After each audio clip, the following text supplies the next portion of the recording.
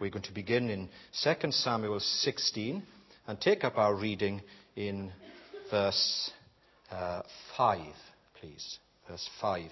This is the most traumatic, the most grievous period in the whole of David's life. And as we've seen that he was a role model and a mentor to so many people, here he is demoralized, his home is fragmented, his family are against him, and his people now are part of a conspiracy under Absalom. And at this particular period, he is passing through this region that was part of King Saul's family, of the Benjamite tribe. And he experiences further humiliation. So, 2 Samuel 16 and verse 5. As King David approached Baharim, a man from the same clan as Saul's family came out from there. His name was Shimei, son of Gera, and he cursed as he came out. He pelted David and all the king's officials with stones, though all the troops and the special guard were on David's right and left. As he cursed, Shimei said, get out, you man of blood, you scoundrel. The Lord had repaid you for all the blood you shed in the household of Saul, in whose place you have reigned. The Lord has handed the kingdom over to your son Absalom. You have come to ruin because you're a man of blood. Then Abishai, son of Zeruiah, said to the king, why should this dead dog curse my lord the king? Let me go over and cut off his head. But the king said, what do you and I have in common, you sons of Zeruiah? If he is cursing because the Lord said to him, curse David, who can ask, why do you do this? David then said to Abishai and all his officials, my son, who is my own flesh, is trying to take my life. How much more then this Benjamite? Leave him alone. Let him curse, for the Lord has told him to. It may be that the Lord will see my distress and repay me with good for the cursing I'm receiving today.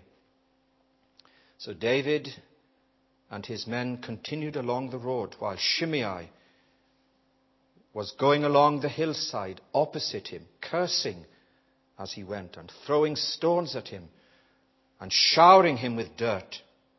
The king and all the people with him arrived at their destination exhausted, and there he refreshed himself. Meanwhile, Absalom and all the men of Israel came to Jerusalem, and Ahithophel was with them. Then Hushai, the Archite, David's friend, went to Absalom and said to him, long live the king, long live the king. Absalom asked Hushai, is this the love you show your friend? Why didn't you go with your friend? Hushai said to Absalom, no, the one chosen by the Lord, by these people, and by all the men of Israel, his will be, and I will remain with him. Furthermore, whom should I serve? Should I not serve the son, just as I served your father? So I will serve you. Absalom said to Ahithophel, give me your advice. What should I do? Ahithophel answered, lie with your father's concubines, whom he left to take care of the palace. Then all Israel will hear that you have made yourself an offense to your father's nostrils, and the hands of everyone with you will be strengthened. So they pitched a tent for Absalom on the roof, and he lay with his father's concubines in the sight of all Israel. Now in those days, the advice Ahithophel gave was like that of one who inquires of God. That was how both David and Absalom regarded all Ahithophel's advice. So reads God's word. Now, I know that's a bit of a challenge to you and to me to try to draw out some things from this. It's part of our overall series that we are pursuing. The heading is like father, like Absalom. There's a play on words there, like father, like son. Now, there are some children here tonight, and they will see that if you've been to the cinema, you have certain ratings. Or if you buy a DVD, and you would know that some are not proper for children to see. This sermon has got a certificate X rating. So if you have to leave, you should leave now. Because it has violence, rape, incest, murder, intrigue, conspiracy, and much more. And it's coming from the household of King David, who has written most of the Psalms. That's quite a shock, isn't it? So before we consider this, the darkest period in the life of King David, I want to do two things by way of introduction. The first thing I would like to do is to give a principle, and on this principle I want us to hang the sermon, okay? And then secondly, to give a poem that will illustrate and apply, and then we'll just look at some verses. First of all, the principle we will find in the New Testament, and I'd like you to turn now to Galatians, please. Galatians chapter 6. And this you will find in page 1172. 1172.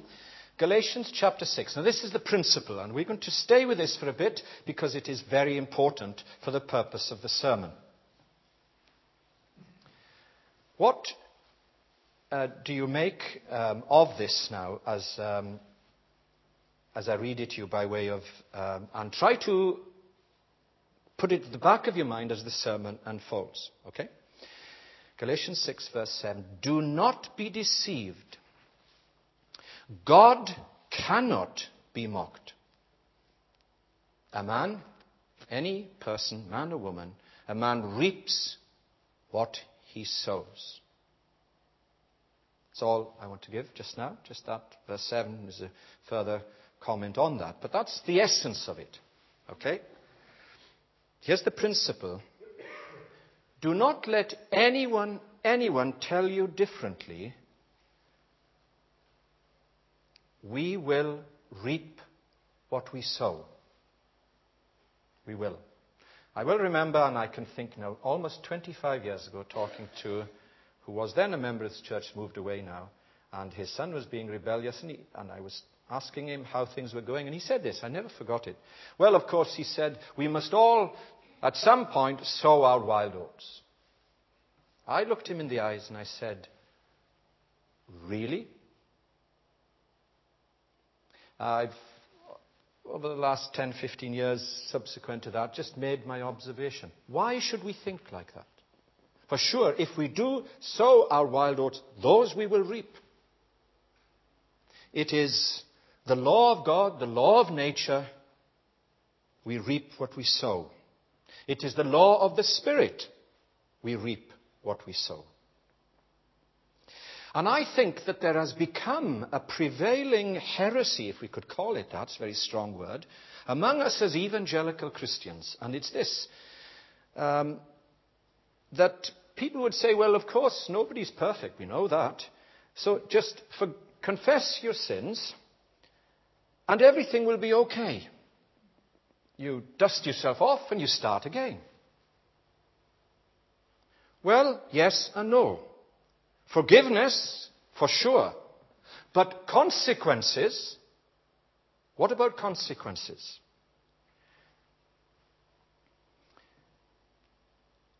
Grace then means in forgiveness,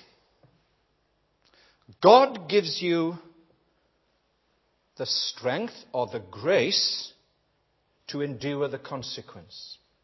He does not take it away. Let me illustrate this. I was trying to think how best to do this.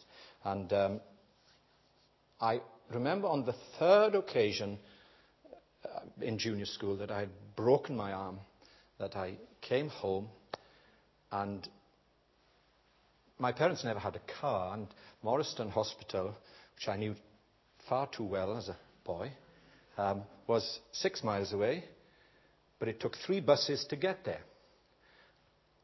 And it took most of the day, then to have an x-ray, and I can well remember asking my mother, and she'd had a lot of experience at forgiving me, if she would just this once more.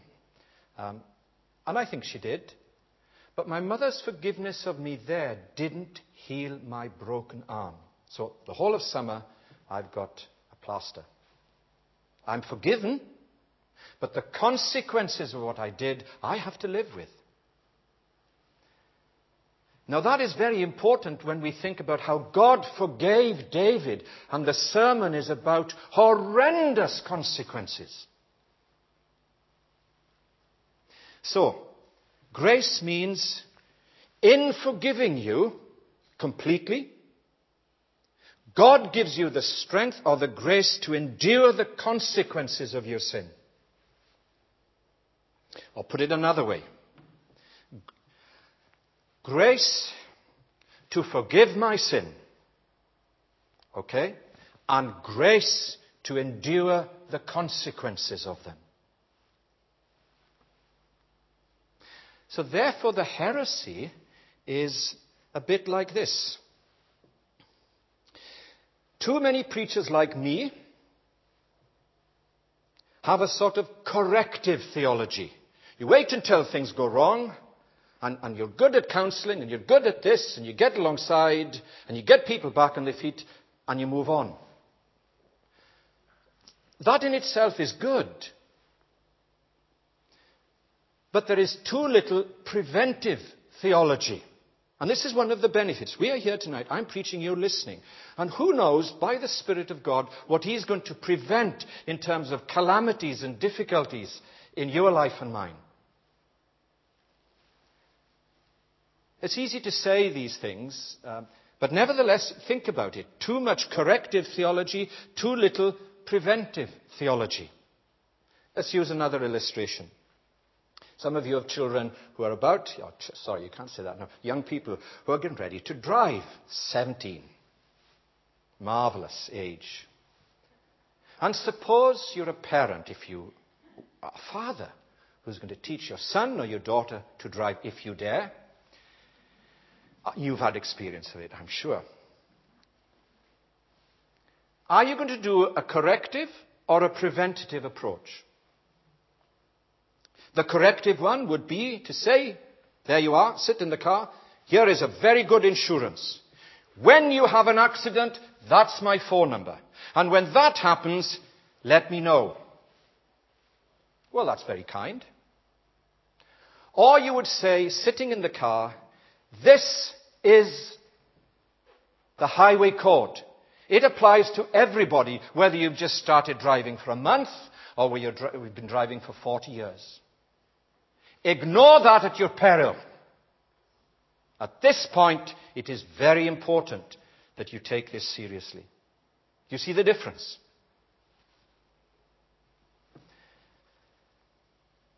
We reap what we sow. There are consequences. Do you remember? Let's come back to 2 Samuel. And last Sunday evening, we were looking at this account of 2 Samuel 12 of Nathan, the preacher, drawing David into this emotive narrative, which we can't read now. And David is so angry. Really is angry. And says the person who lives like this, does that, deserves to die. Of course, he's angry about other people's sins, not his own. He's got a blind spot. And Nathan says, you're the man. It's not anybody else, it's you. And he says, I have sinned. And Nathan says, your sin is forgiven. And then he says, but the sword will never leave your house. Sin is forgiven. Consequences have to be lived with. And the rest of this sermon is about that. Several times it says, and the sword will never leave your house. And these consequences were building up. There's no question about it. David was forgiven. But there's equally no question about it. He had to live with his consequences. And these consequences would break his heart and would damage the lives of many people. And you should ask yourself, therefore, what is the best? To be corrective or to be preventive? And you think of that in all sorts of ways. Well, that's the principle. And obviously an awful lot more could be said about that. Now I want to read the poem. This is the second, and it fits into where we're at. I don't know if you listen to Radio 2.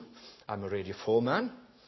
But recently in Radio 2 they were having a discussion about this song by Harry Chapin, who is a country and western singer from the deep south.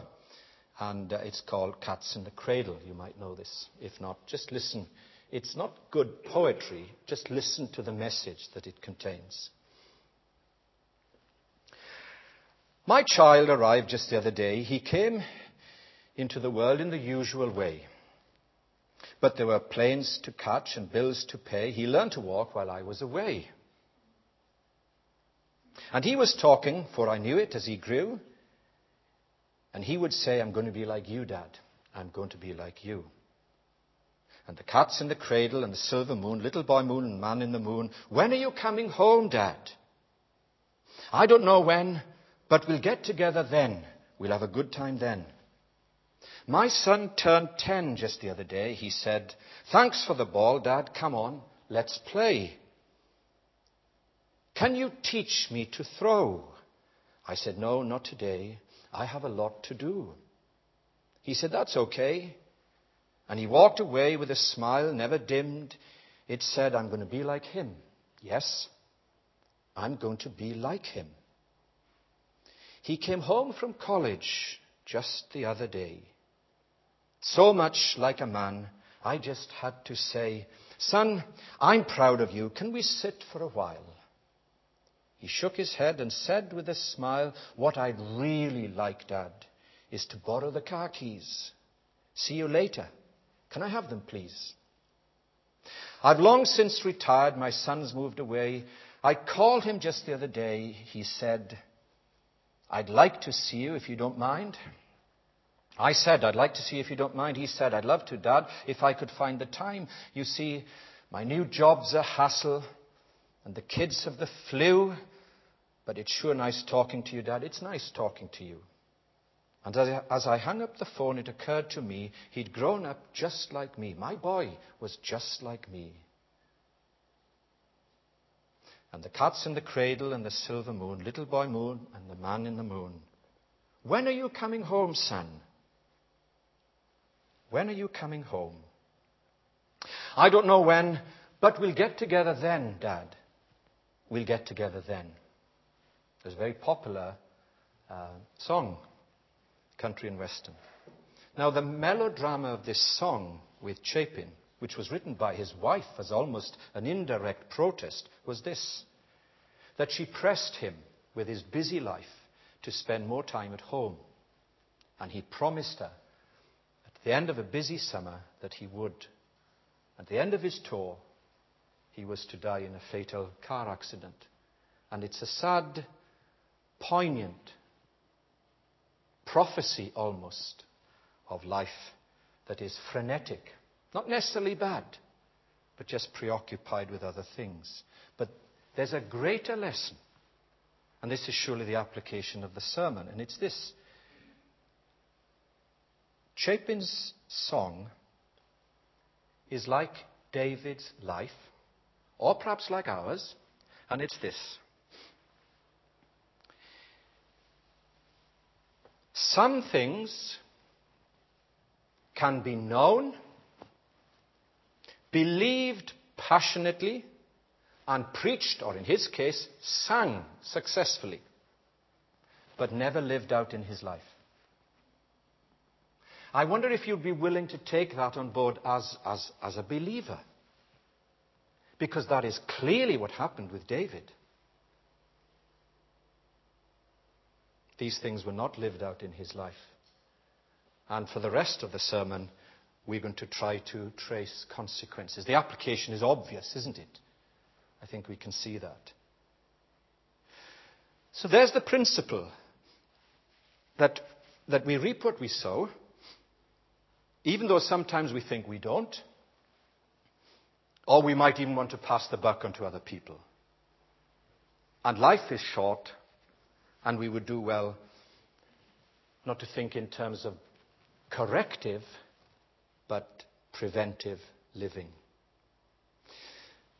So I want to give 5 comments, and that's all they're going to be, on this sad period in the life of David, the psalmist, the man after God's own heart. So turn with me, first of all, to 2 Samuel 12, 11 and 12.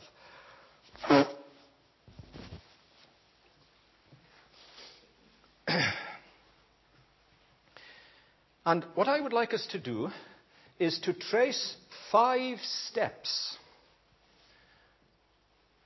of consequences, downward steps, sadly, in David's misery. If you've seen the musical Les Miserables, then this is where David's at. It's a period of immense misery and sorrow in his life. Now, I know one should perhaps preach a sermon on good consequences, and clearly there are. But this is where we're at tonight, and this is where we're staying. The first is this: marital infidelity, being unfaithful in marriage. And that's where it begins, strangely as it seems, and popular though it is in the media. 2 Samuel 12:11. This is what the Lord says: out of your own household I am going to bring calamity upon you. Before your very eyes I will take your wives and give them to one who is close to you, and he will lie with your wives in broad daylight. You did it in secret, but I will do this thing in broad daylight before all Israel. What David did in secret, and the whole point, of course, of 2 Samuel 11 and 12 is that he tried to cover it up. And as he tried to cover his tracks, a consequence of that Uriah, his loyal soldier and officer, he orchestrated to have him killed so that everything would be all right. That which David did secretly, Absalom did it openly to rub David's nose publicly in front of all Israel. So turn to chapter 16 and 21 and 22. And this is tricky because Ahithophel is a prophet. He's a prophet. He's bringing the word of the Lord. And so he says in verse 21, lie with your father's concubines whom he left to take care of the palace. Then all Israel will hear that you have made yourself an offense to your father's nostrils, and the hands of everyone will be strengthened. Our man is Solomon. David is finished. Such is human fickleness. He did it to shame his father, and he did it to promote himself. And the end justifies the means. Secondly, one of David's sons rapes his half-sister. Look at 2 Samuel 13. Now, obviously, we're dealing with consequences, aren't we? That's the point, and driving home this obvious challenge. 2 Samuel 13, 1 and 2.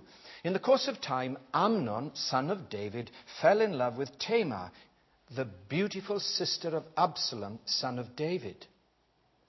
Amnon became frustrated to the point of illness, almost obsessive, on account of his sister Tamar, for she was a virgin, and it seemed impossible for him to do anything to her.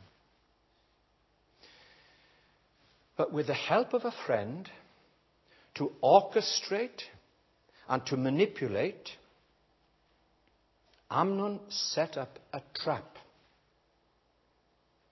He fakes an illness. And look in verse 11.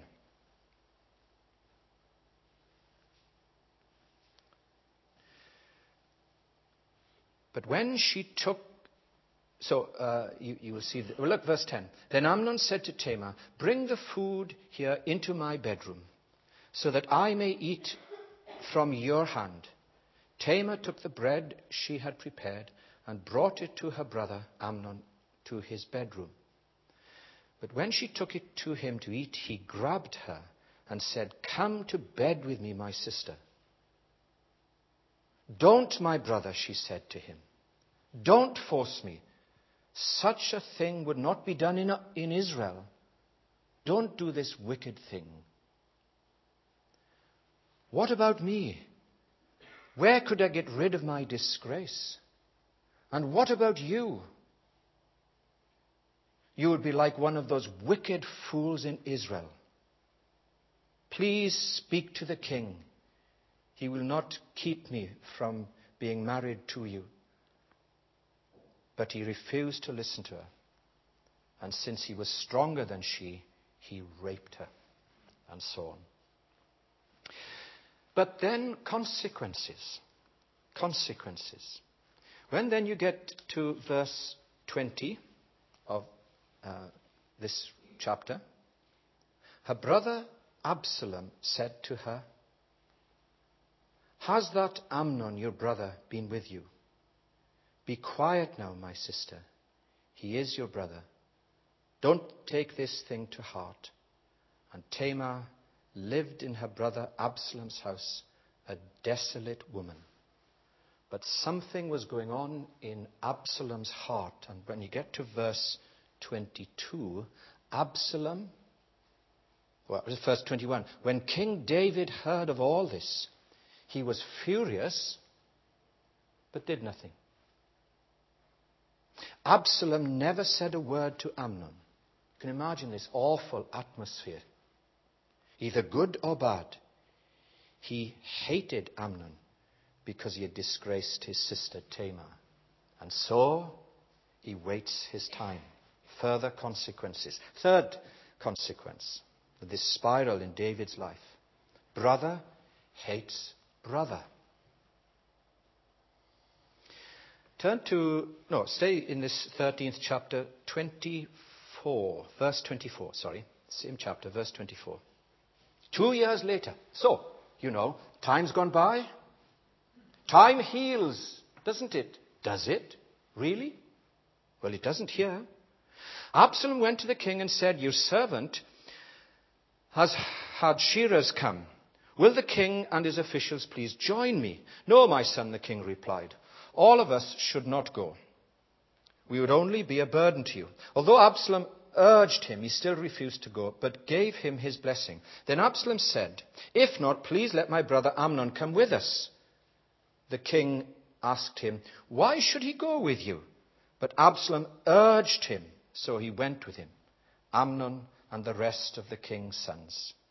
Absalom ordered his men, "Listen, when Amnon is in high spirits from drinking wine, and I say to you, strike Amnon down, then kill him. Don't be afraid. Have I not given you this order? Be strong and brave. And so, the downward spiraling events are beginning to take place. Just stay with this for a moment, because essentially we're thinking about David, but all of this family thing. The ripples are being felt wider and wider and greater and greater. It is a classic passivity on the part of a parent here. Just simply to be angry and do nothing is a form of passivity that is sinful. I don't know if you heard the interview on Radio 4 this morning from a very courageous lady, the Reverend Julie Nicholson, whose daughter was killed in the London bombing by the Islamic terrorist. And she said publicly, I will not forgive the person who has killed my daughter. And she has stood down from being a vicar. And she said, Sadiq Khan is unrepentant for what he did. How can I forgive someone who is unrepentant? No, she's got a point, hasn't she? But the interviewer pressed her and said, how does it leave you? And she said, it leaves me angry. And she said, what I am trying to do is to harness my anger so that it doesn't eat me up. Now, David is angry, but he's not doing anything with it. It is a form of passivity that will create greater consequences. Fourthly, and just coming to a final conclusion on these steps, Absalom's conspiracy against his father. Absalom now is convinced that he can do a better job than his father. He may well have a point. But look at the way he goes about it. So when you come to 2 Samuel 15, verses 1 to 6, here it is. This is his conspiracy. He wants to be king. In the course of time, Absalom provided himself with a chariot and horses, and with 50 men to run ahead of him to impress people. He would get up early and stand by the side of the road leading to the city gate. The city gate was the place where judgment and issues were settled, as in our law courts and so on. Whenever anyone came with a complaint to be placed before the king for a decision, Absalom would call out to him, "What town are you from?" He would answer, "Your servant is from one of the tribes of Israel." Then Absalom would say to him, "Look, your claims are valid and proper." He hasn't heard them yet. This is political posturing, isn't it? And we may well, I don't want to be cynical about it, but, there it is. "But there is no representative of the king to hear you." And Absalom would add, "If only I were appointed judge in the land, then everyone who has a complaint or a case could come to me, and I would see that he receives justice." Also, whenever anyone approached him to bow down before him, Absalom would reach out his hand, take hold of him, and kiss him. Now, you wouldn't need to be too cynical to think that here Absalom's got ulterior motive. Absalom behaved in this way towards all Israel who came to the king asking for justice, and so, by stealth, he stole the hearts of the men of Israel. This is a conspiracy, not overnight. This is not a coup d'etat just in 24 hours. And he wants to undermine his father, character assassinate him first, then physically assassinate him. So when you get to verse 14, you see, "Then David said to all his officials who were with him in Jerusalem, 'Come, we must flee, or none of us will escape from Absalom. We must leave immediately, or he will move quickly to overtake us and bring ruin upon us and put the city to the sword.'" It was ready. The conspiracy is going to take place. So through deception, he won the hearts of the people through innuendo, being disingenuous. The sword will never leave your house is the big consequence. This is the detail of it. And lastly, Joab murders Absalom. Let's turn to chapter 18 as we try to round this off. 18 and verse 32.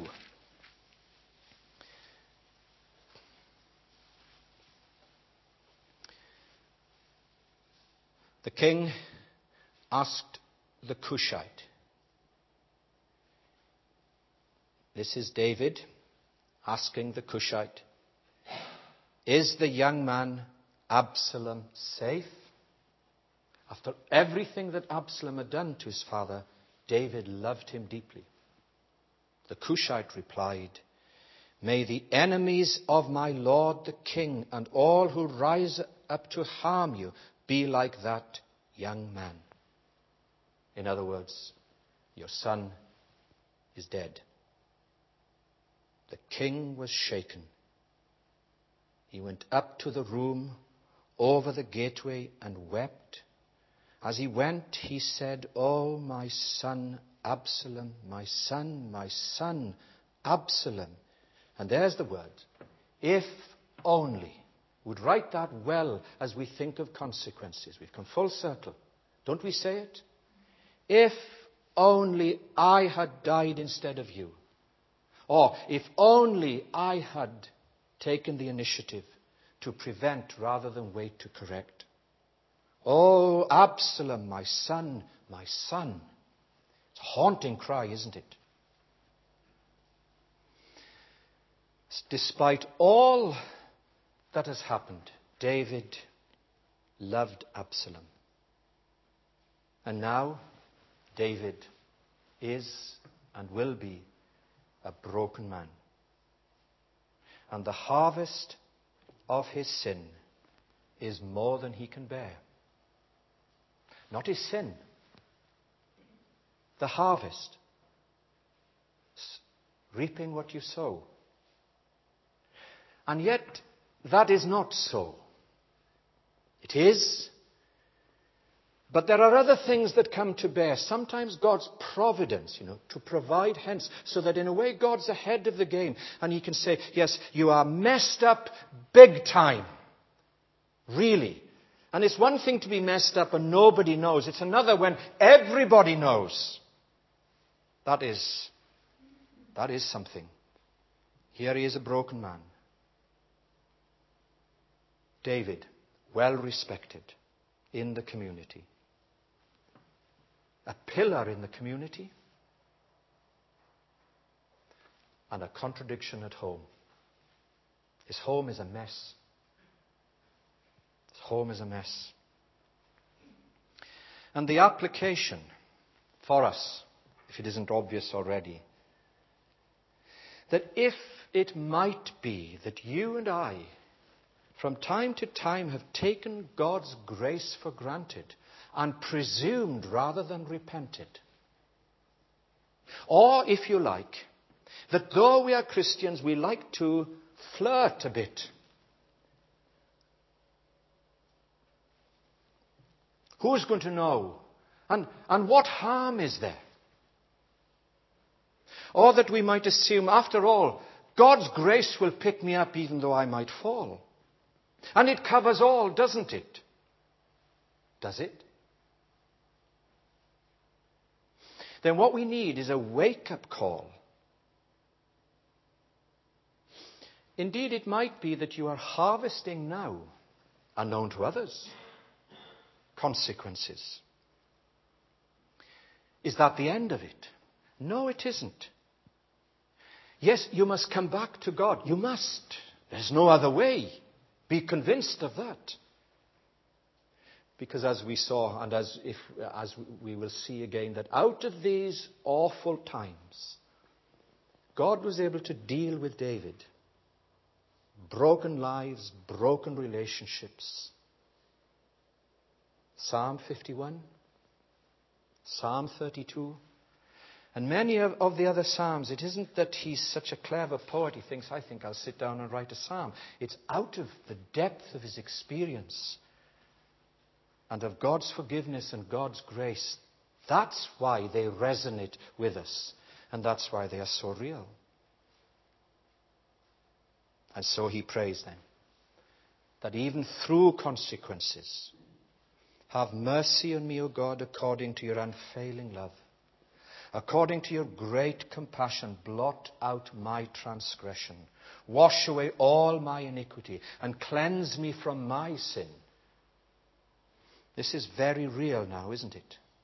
I know my transgressions. You could almost say that I know my consequences. They are always before me.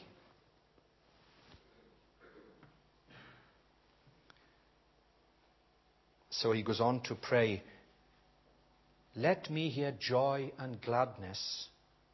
Let the bones you have crushed rejoice. Hide your face from my sins and blot out all my iniquity. Create in me a pure heart, O God, and renew a steadfast spirit within me. From those 5 steps you could pray that. And you might look back over your life at given times and you say, you know, even those terrible consequences, God didn't abandon me. And that he was with me. And he brought me through that. And love that is so amazing. Now, I would gladly give my life, my breath, my all to him. Because I'm not worthy of it. And he prays this. Do not take your spirit from me. Restore to me the joy which he'd lost a long time ago. The joy of your salvation. And it is at that point, it says, then,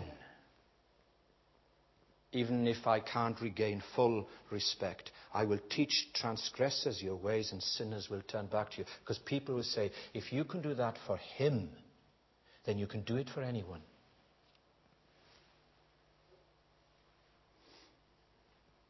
Like father, like Absalom. Consequences and forgiveness. And whatever the consequences you face, just think finally now that God can turn that round, even that, and use it for good. You remember that marvelous encounter with Joseph in Egypt. His sons had been cruel and jealous. Joseph had been proud, that's true. And he said, you intended to harm me.